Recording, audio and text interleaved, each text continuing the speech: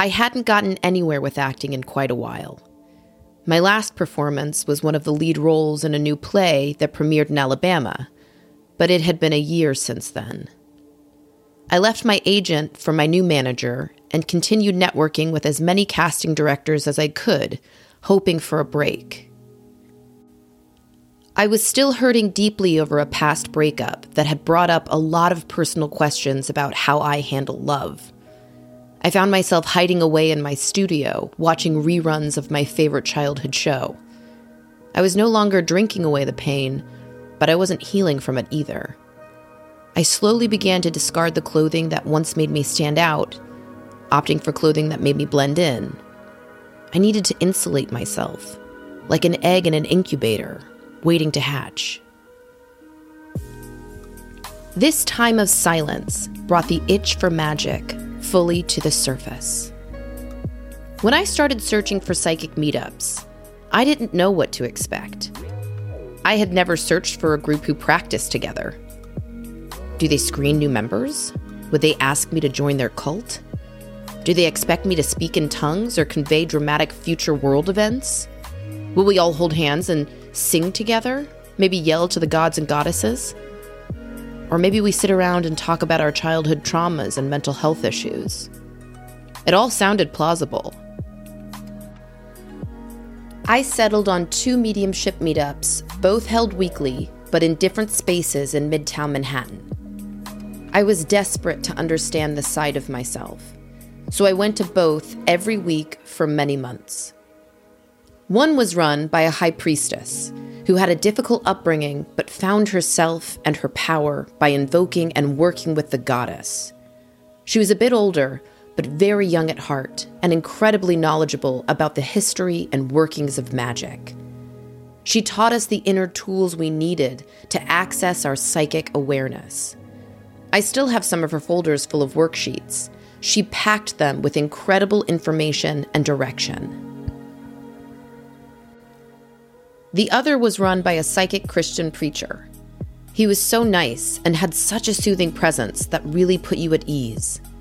He started each meeting by pressing his lips together, blowing his breath to cleanse the room. He reminded me of my friend on that troubling night back in college.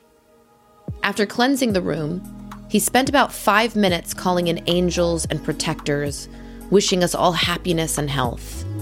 It was very moving to hear someone so intently and purely praying for our well-being. Though the facilitators didn't know each other, the energy they gave off was the same. They were both powerful psychics who embraced their experience of the world. They patiently and gently supported every attendee as they practiced opening their psychic mind. Like babies at different stages of learning how to walk, they made us feel safe to try and stand up. They both began the meetings by leading us through a guided meditation to connect us to a deeper vibration within. Then they would open the floor to us, giving us the opportunity to relay messages either for a specific person or the group as a whole. After the group messages, the high priestess would have us break off into pairs with an exercise she had planned, while the preacher would have us read the person to our left, either for a specific question or simply giving them a message. Everyone was so talented. So many people gave such detailed readings and connected with incredible spirits, from guides and angels to those who've passed on. My ability had grown in the company of these like-minded souls. I was able to develop what's called clairvoyance, the psychic art of using your mind's eye or your imagination to visually connect with other humans or spirits. One meetup really stands out in my memory. The high priestess paired each of us together for readings with no particular goal, just tell each other what you're getting. I was paired with a woman who had just started attending. We hadn't formally met, so I had no clue about anything in her life. I can't remember if she asked me to read for her deceased fiancé or if I picked him up first, but I remember vividly standing in front of a car, staring at the windshield when suddenly a man in the driver's seat smashes up against it, cracking the glass from the inside. I told this to her, and she confirmed that it was her fiancé. He had died about a year ago in a car accident from the impact of his head hitting the windshield. She urged me to continue. She wanted to know if he had anything to say to her. I saw him floating towards her, as if in a dream.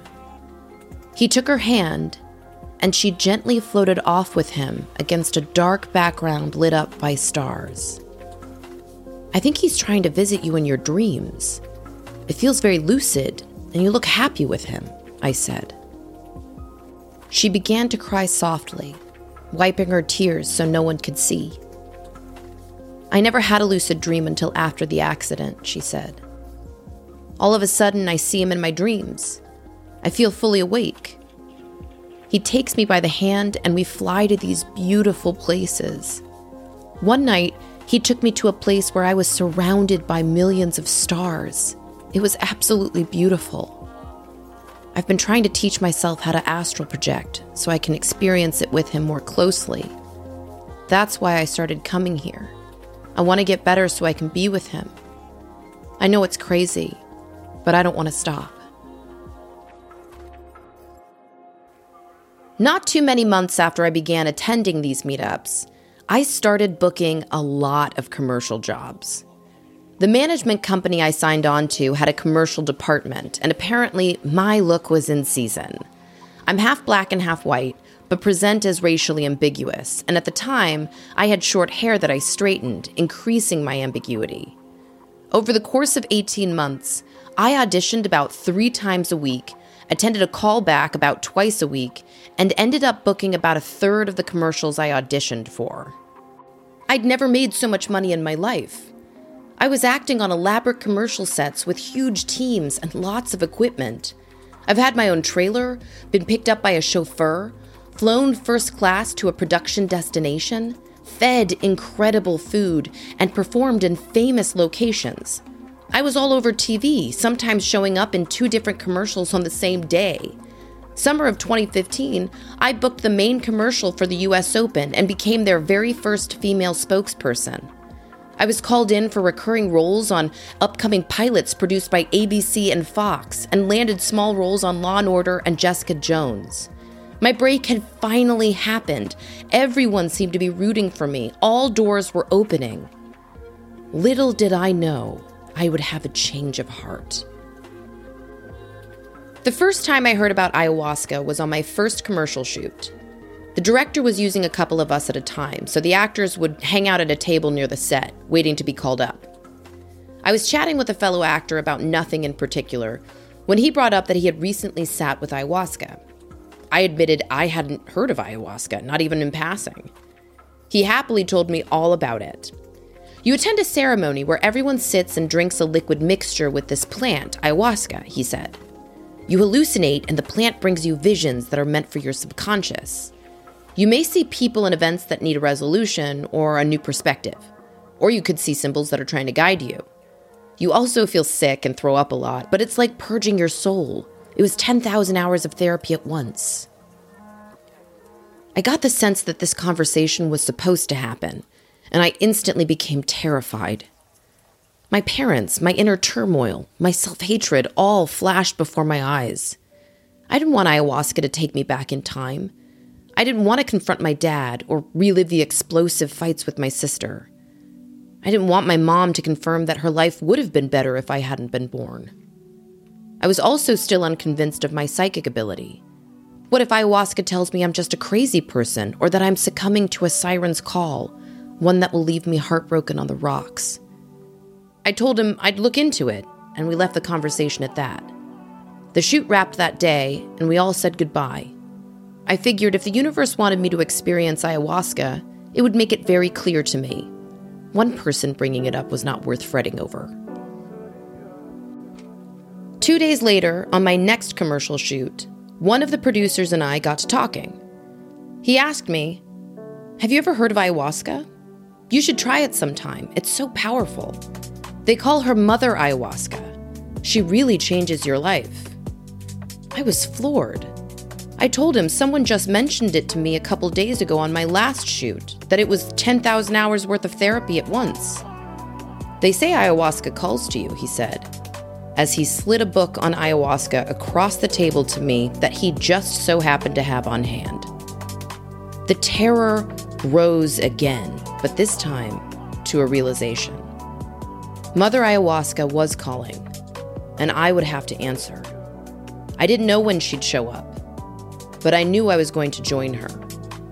I wanted to be ready and open, so I resigned that night to heal as much as I could until she came for me. Next episode, we'll go on to the relationship that encouraged me to grow as a psychic, beginning the healing process, joining a Christian cult, finding out a main source of my suffering, and venturing down an occult rabbit hole. But for now, we'll go on to the 5's. The 5's in the minor arcana represent struggles and challenges. When you pull a 5, you may be in a situation that feels difficult and unfair. The challenge is determined by the element of the suit. Numerology labels 5 as changes and conflicts. They continue the second grouping, informing us that this energy is ongoing. The 5 of Wands is about arguments and competition. You're one of many voices and could be getting drowned out. Decisions need to be made, but there's too many cooks in the kitchen. Everyone wants their way. You could also be challenged to hold your own in a divisive environment. When I pull this card in a reading, I know the person is trying to get their point across, but no one's listening. They're trying to prove themselves, but they'll have to wait out the cacophony of equally competitive perspectives. Though their ideas are just as valid as everyone else's, they'll have to fight to get what they want. When I pull this card in my own readings, I know I'm ready to compete with others to prove myself and my capabilities. I know I'll have to withstand tough opponents, but I'm feeling confident and equal to the task. Though I'm not sure if my ideas will be considered or implemented, it's important that I try. The 5 of Cups represents regrets over past actions or wasted opportunities. You could find yourself ruminating over the past, believing you've lost all chance of happiness. This is often a card of mistakes and bad timing.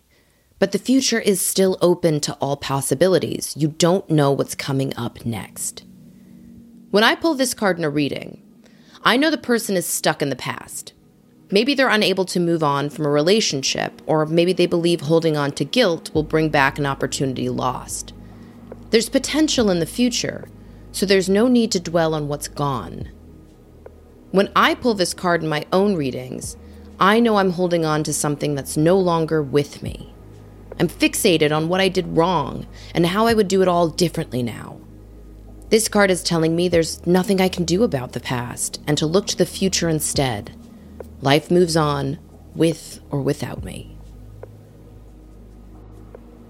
The 5 of Swords represents undermining and ruthless behavior. Someone has decided it's a dog-eat-dog world and they'll throw you under the bus first chance they get. You could be experiencing threats or intimidation or cheated out of what was rightfully yours. This behavior may continue until a truce is made or the person moves on. When I pull this card in a reading, I know the person is dealing with a bully or unfair treatment. This card indicates defeat by the hands of another. Their project was undermined or the relationship sabotaged by an outside influence. They could be harassed or pushed to submit by someone who enjoys dominating others. When I pull this card in my own readings, I know there's a power struggle happening and I'm on the losing side. Something may happen that sabotages my plans or throws me off track. I could succumb to my own inner bully or encounter someone who has no interest in cooperation. There could be a manipulative tactic at play or simply being cut down to size. The 5 of Pentacles represents loss and isolation.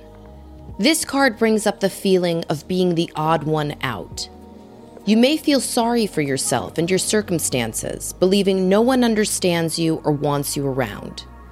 You could be struggling because you've had to tighten your belt or hit a financial rock bottom. When I pull this card in a reading, I know the person is feeling ostracized or unwanted.